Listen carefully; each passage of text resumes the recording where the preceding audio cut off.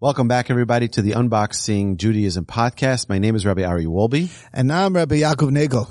And it is the last day in February, and we're about to get into the week of Purim, the celebration, the festivities. But I felt it was very important because of the world that we're living in is very challenging. It's a very interesting, amazing world that we're living in. But there's its share of challenges. And the one I wanted to discuss, Rabbi Nagel, is, probably the number one topic being discussed in any parenting class is technology. What do you do with children and technology? What do you do with adults and technology? What do we do with all of this amazing gift, this amazing gift of technology? And the way I want to present this, Rabbi Nagel, is that I'm a very firm believer that everything that HaKadosh Baruch Hu created is to bring his children closer.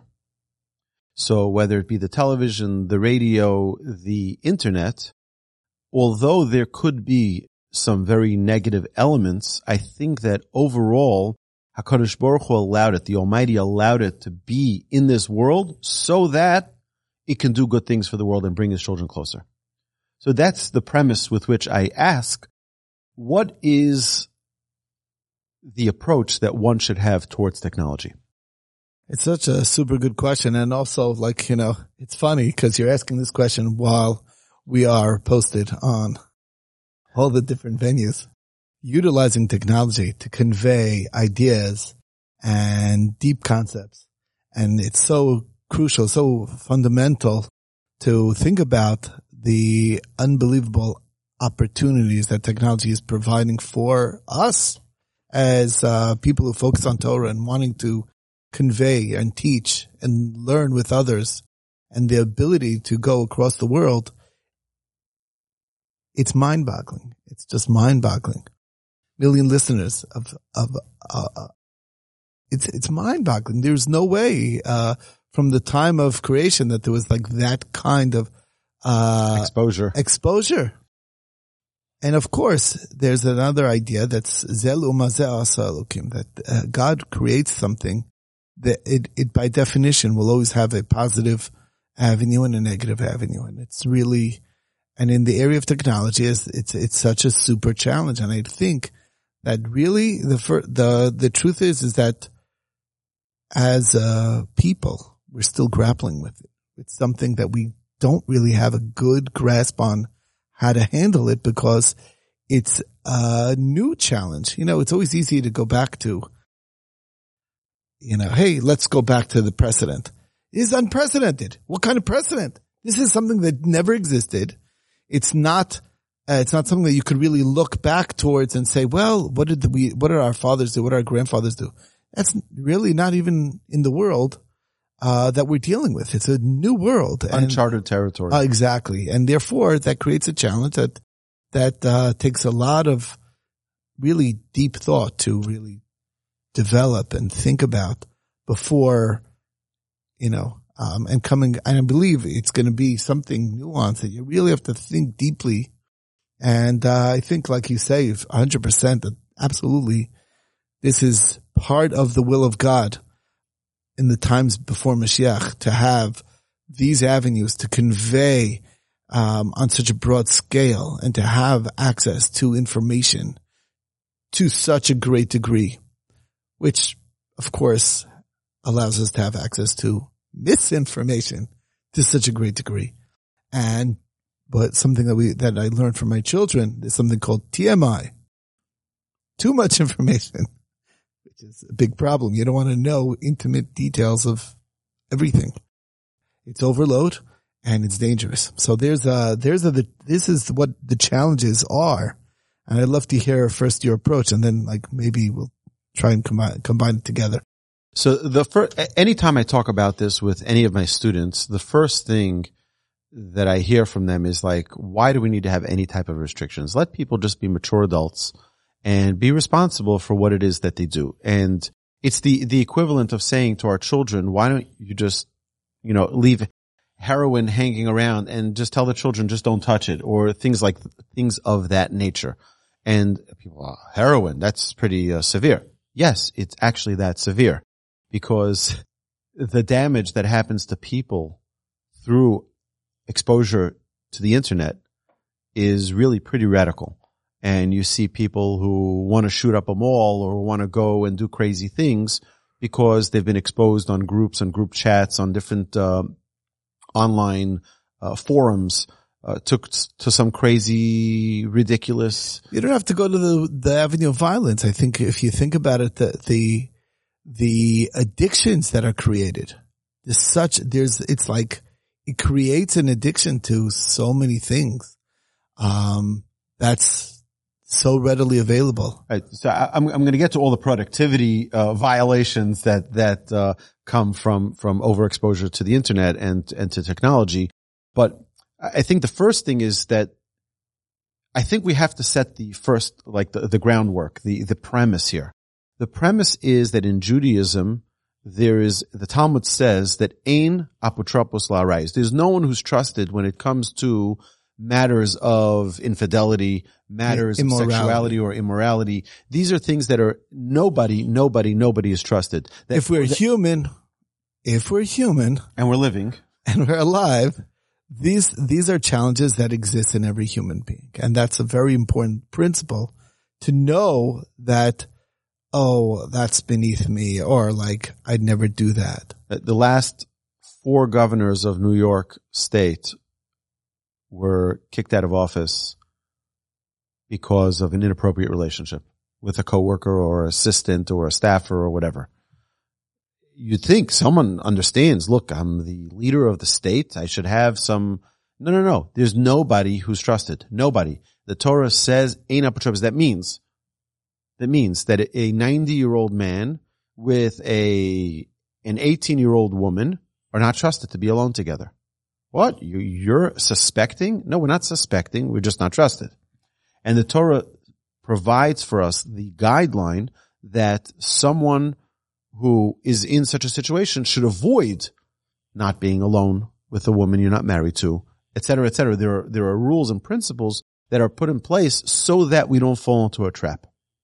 So that's number one, which I think that it's important for us to establish from the get-go that there's no one who's trusted. Now, my rabbi sent us out a notice to all of his students. He has hundreds of students, of which the vast majority of them, maybe all of them, are rabbis. They're all ordained rabbis. They've all gone through rabbinic school. And he sent the following puzzling email to all of his students. And it's obvious to me, but he said that anyone who doesn't have a filter on their devices, basically, like, lose my number. Don't call me. Why? That's also obvious why. Because if you don't care about your own spirituality, then you're not my student. Then what are we talking about? The idea that a person should care about their own spiritual state to a point where they'll want to do everything in their power to preserve their level of holiness and spirituality. So I, on all of my devices, have a protective measure for myself. And no, not because I'm suspected of going someplace, but to have an extra measure of protection so that a person doesn't, at a moment of weakness, at a moment of boredom, or a moment of someone sends you a link, that you don't fall into a trap, God forbid, which the Yetzer Hara, the evil inclination, is trying to push a person to, perhaps. So that's across the board. It doesn't say, well, if you're a graduate of my place and you graduated with honors, then we don't have any questions. We see that at every level of, they say about Aristotle. Aristotle lived a very, very promiscuous lifestyle. He's a great philosopher. He's brilliant mind, brilliant philosophy, brilliant ideas. And his students once found him in a very, very compromised state. They said to him, Aristotle, you're the great Aristotle. How is it possible that you do this? He says, no. Now I'm just a human. Now I'm not Aristotle. And later on, I'll put back my Aristotle hat. That's not the way a Jew lives. A Jew, wherever we are, no matter if we're on vacation, no matter if we're home or we're away or we're at a conference, it doesn't make a difference. A person needs to carry themselves the same way, with holiness, with dignity, as a representative of the Almighty. So we're not saying that anybody's accused of anything, God forbid. What we're saying is that we have to create a protective measure because everyone is fallible. Everyone is able to fall into a weak point that extra protection will be there for them in that weak moment. I have a few interesting points. There's laws of family purity, and the words that Shlomo Melech, King Solomon, uses to describe it is we use it in English as a hedge of roses. Okay, and what that means is that the Jewish people, we don't need, it's not forbidding things so much as having that built-in reminder at the time that we need it, that keeps us in line, that keeps us in check. And I think that's really what it's really all about. We're not talking about, locking yourself off from technology so much as having that checkpoint that's going to keep you from going further, so that you have that reality check. So you have that recognition before, it's like, I'm going into a place that I really shouldn't be going, and that will stop you from doing that. I think that's really you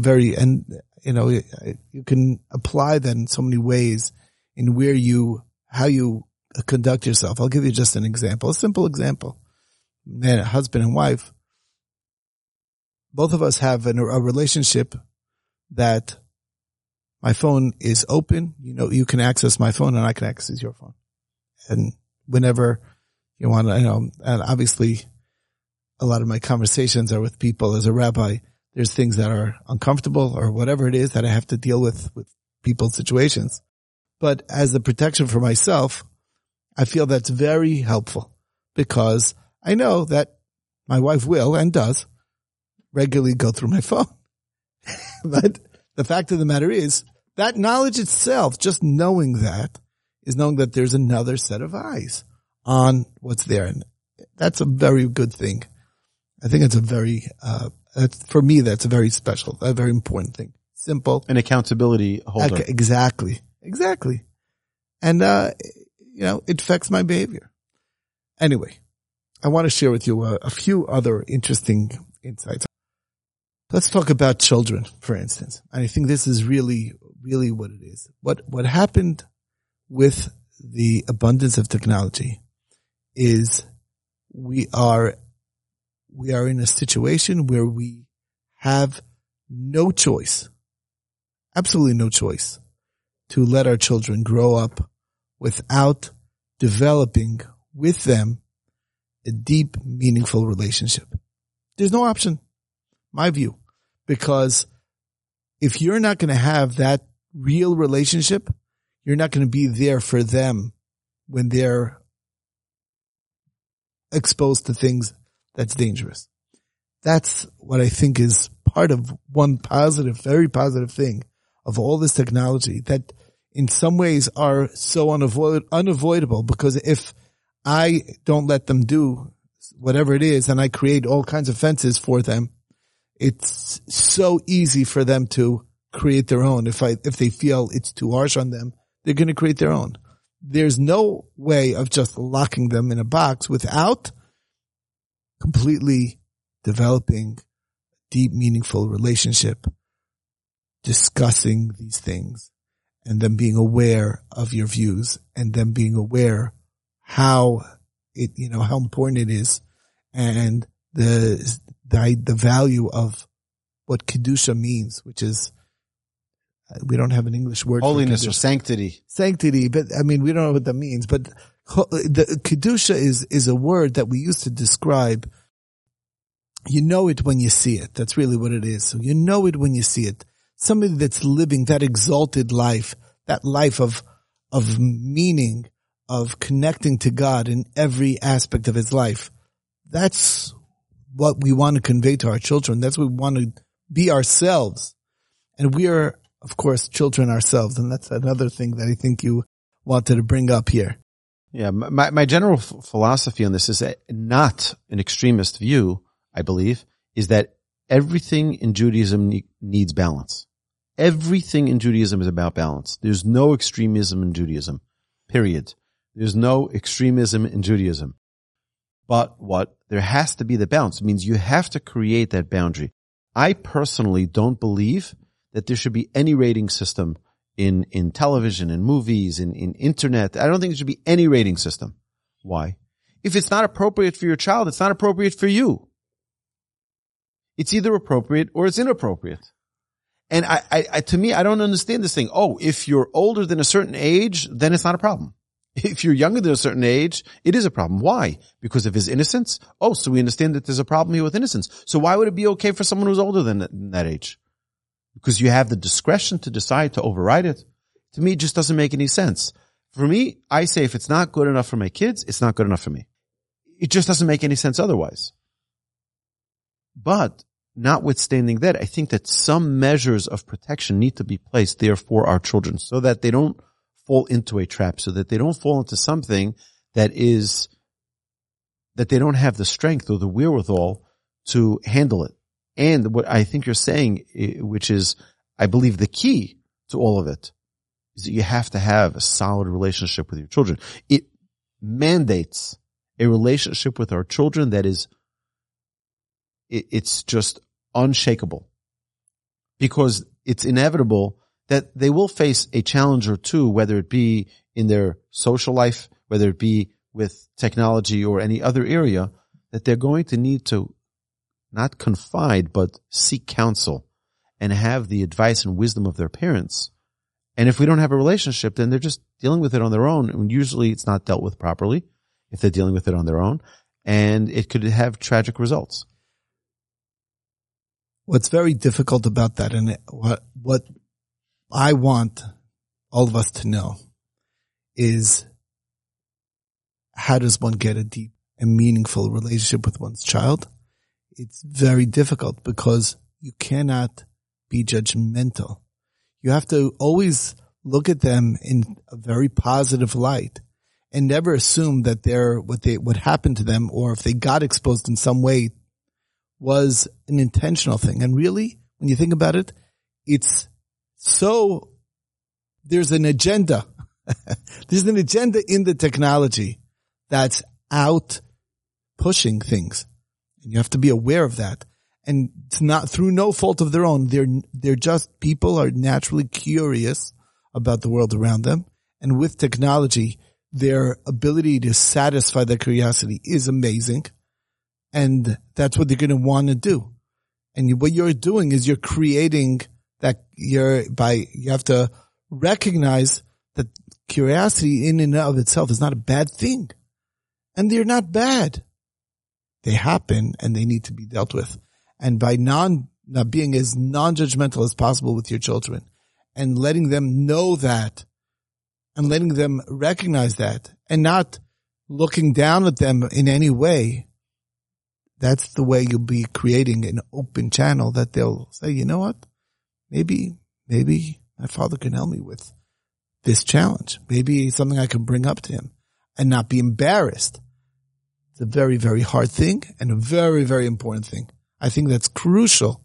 And what I mean by develop a deep and meaningful relationship with one's child is that where you can talk freely and they can talk freely without any judgment. I'm listening. I'm open. I'm letting them lead the conversation. I want to hear what they have to say. And this is not only in technology, obviously. It's in all areas of their life. It's God dictated that this is what we need in this final generation to be that, have a real V'heshiv. This is the verse that we read in Navi. V'heshiv le'avos halbanim v'le'banim alavosim. There's a connection of the hearts between parent and child is the last thing that we need prior to the Messiah coming. And that's what I think is what it's all about. So I've had 4 teenage children, and we've gotten into this conversation probably with each one of our children where they at some point say, so do you not trust me? And I'm like, it's not an issue of trust here. The Torah doesn't trust us. The Torah tells us very clearly that no one is trusted. No one. Even the greatest rabbi on earth with a beard from here to Bnei Brak is not trusted. That means there's that always that point where, does that mean that someone is being accused or someone is being thought of as doing or something suspected? There's a big difference between, right. Definitely not. We don't suspect anyone. We think of everyone as being righteous and holy. But that does not mean that we can't fall into a trap. And that's what that's what it's there for. It's to create the defense mechanism so that if someone is in that trap, they can get out of it. So I want to give a few practical pieces. Number one is that I believe that any child that has an open phone without any restrictions is reckless, and the parents are making an enormous mistake. It's definitely not good for children to have access to every single app that's out there, to be able to communicate with whoever they want, to be freely downloading or watching or having access to things that are, out there in the world. I think it's pure recklessness.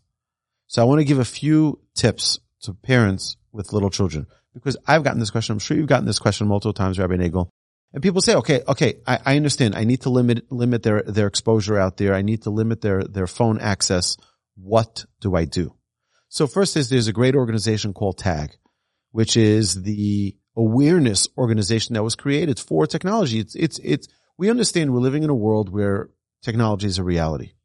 Like, we're not living in the Stone Age where we're still saying it doesn't exist. It exists. It's the reality. Most people need it for work. People need it for their jobs. People need it for multiple reasons. And even kids today, there are many schools that communicate with their students only through these apps that are available only on smartphones. So what are you going to do? You have to provide it for your kid in some way. Now, if you were in a situation where they didn't have that kind of need, okay, so fine, you're lucky. But for most of us in the real world, that's the reality. That's the reality. There's no way to avoid it. So what do you do? So on all Google phones, just so that you know, there is a built-in Google app which is called Family Link, which is a brilliant protector for children. You can control the amount of time they spend on their phone. You can control what apps they have on their phone, if they can download, what they can download. And I highly recommend you look into that if you need that on an Android phone.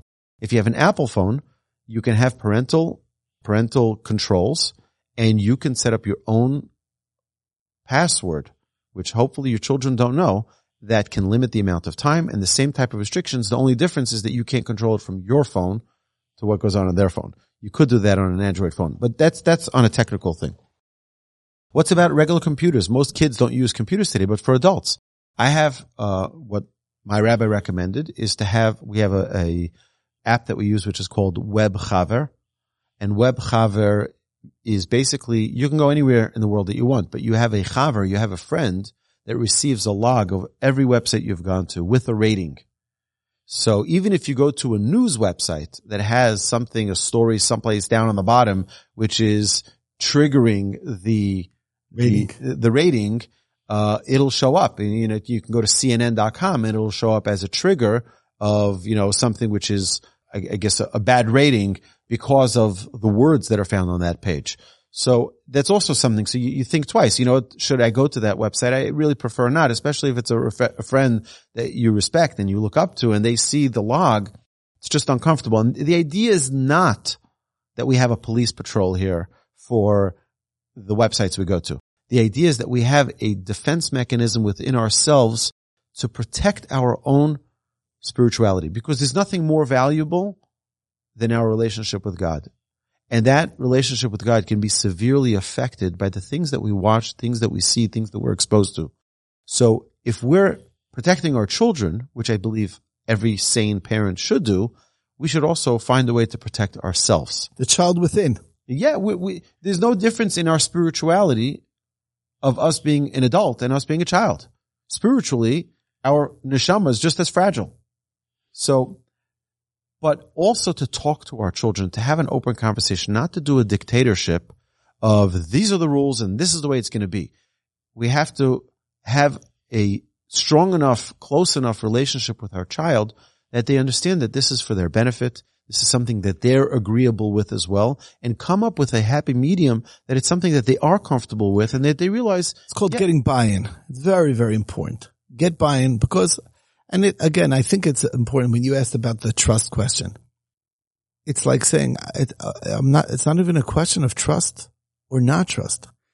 You're not recognizing, or you need to realize that there's agendas out there that are preying on you. And that's something that's so important. You know, we both know an individual who was working for Facebook, and his job at Facebook was to create the addictive element to the content. That was his job.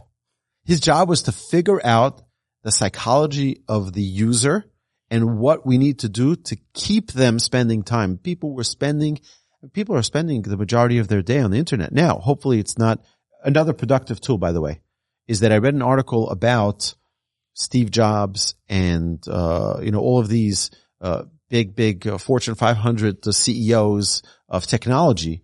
And the first thing was that they don't let their children have devices. That's the first thing. They all unilaterally did not allow their children to have devices because they know the pitfalls of it. Not only the pitfalls, they created it. They realize what they're doing is creating an addictive environment. That's what their intent is. It's not unintentional. It's very intentional. It's premeditated. And that's a matter of it's not a question of trust. I'm not thinking that you're a bad person, but there's forces that are trying to prey on you.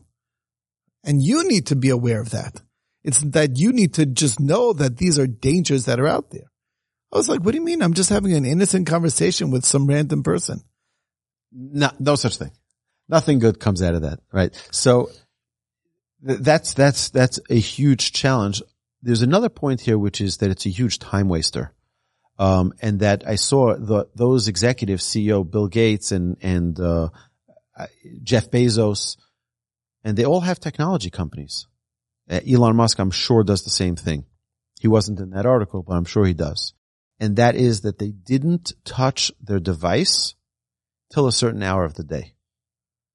That means, imagine, you start your day at 6, 7 o'clock in the morning, and then you don't touch your phone till 10, 11, 12 o'clock in the afternoon, meaning you get your productive work done. You're not responsive to the world and the text messages and the emails and the, all of the messaging that you're getting from other people. You're not responding. You're using your creativity to produce in the beginning of your day, and then only later on. That way it doesn't take away from your productive time. And I found that to be extremely useful myself, is where I have till a certain hour in the morning where it's called focus time, where I don't have my device.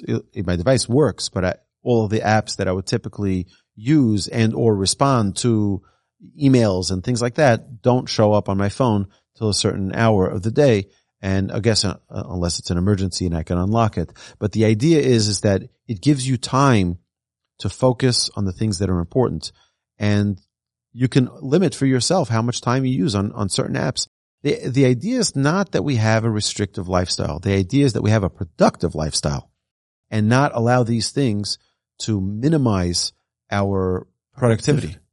Another crucial thing, I think this is true in life. One of the huge innovations that the Musar movement focused on is the idea of what we would call a cheshbon hanefesh, making a calculation, an accounting of the soul. An accounting of the soul. It's not invented by the Musar movement, but they put a very important focus on it. Today it's called mindfulness. It's so huge to take an accounting of your day and look back and say, well, let's see how much time actually went on my device, and be aware of that. That itself is like you creating yourself a challenge. It's like, that's way too much time. I need to do a measure to put a stop to that or to limit it. That's really what it is. It's very, very important for oneself. This has nothing to do with the child. It's a great conversation to have with your child and with yourself and say, look, this is my challenge I made for myself. I think it's such a great idea. Maybe you should look into this and think about it. And let's also, what creative ways that we can say, let's not make it the focus of our lives. I think that's such an important, that's really, and once you're doing that, guess what? There's a lot of things you can think about in your day about what you did. And that's what life is all about. Before you go to bed, to have a review of what you did that day and make an accounting. And that's a great way to make your life always one step closer. The next day is a new day. More productive. Let's make it more productive. Let's make that day count even more. All right. No, Hashem should help us all, that we should have the wisdom, the knowledge, the understanding that, these tools were created, like we started off at the beginning of this podcast. It was created for us. It was created for us to use and to utilize for our strengthening of our relationship with God.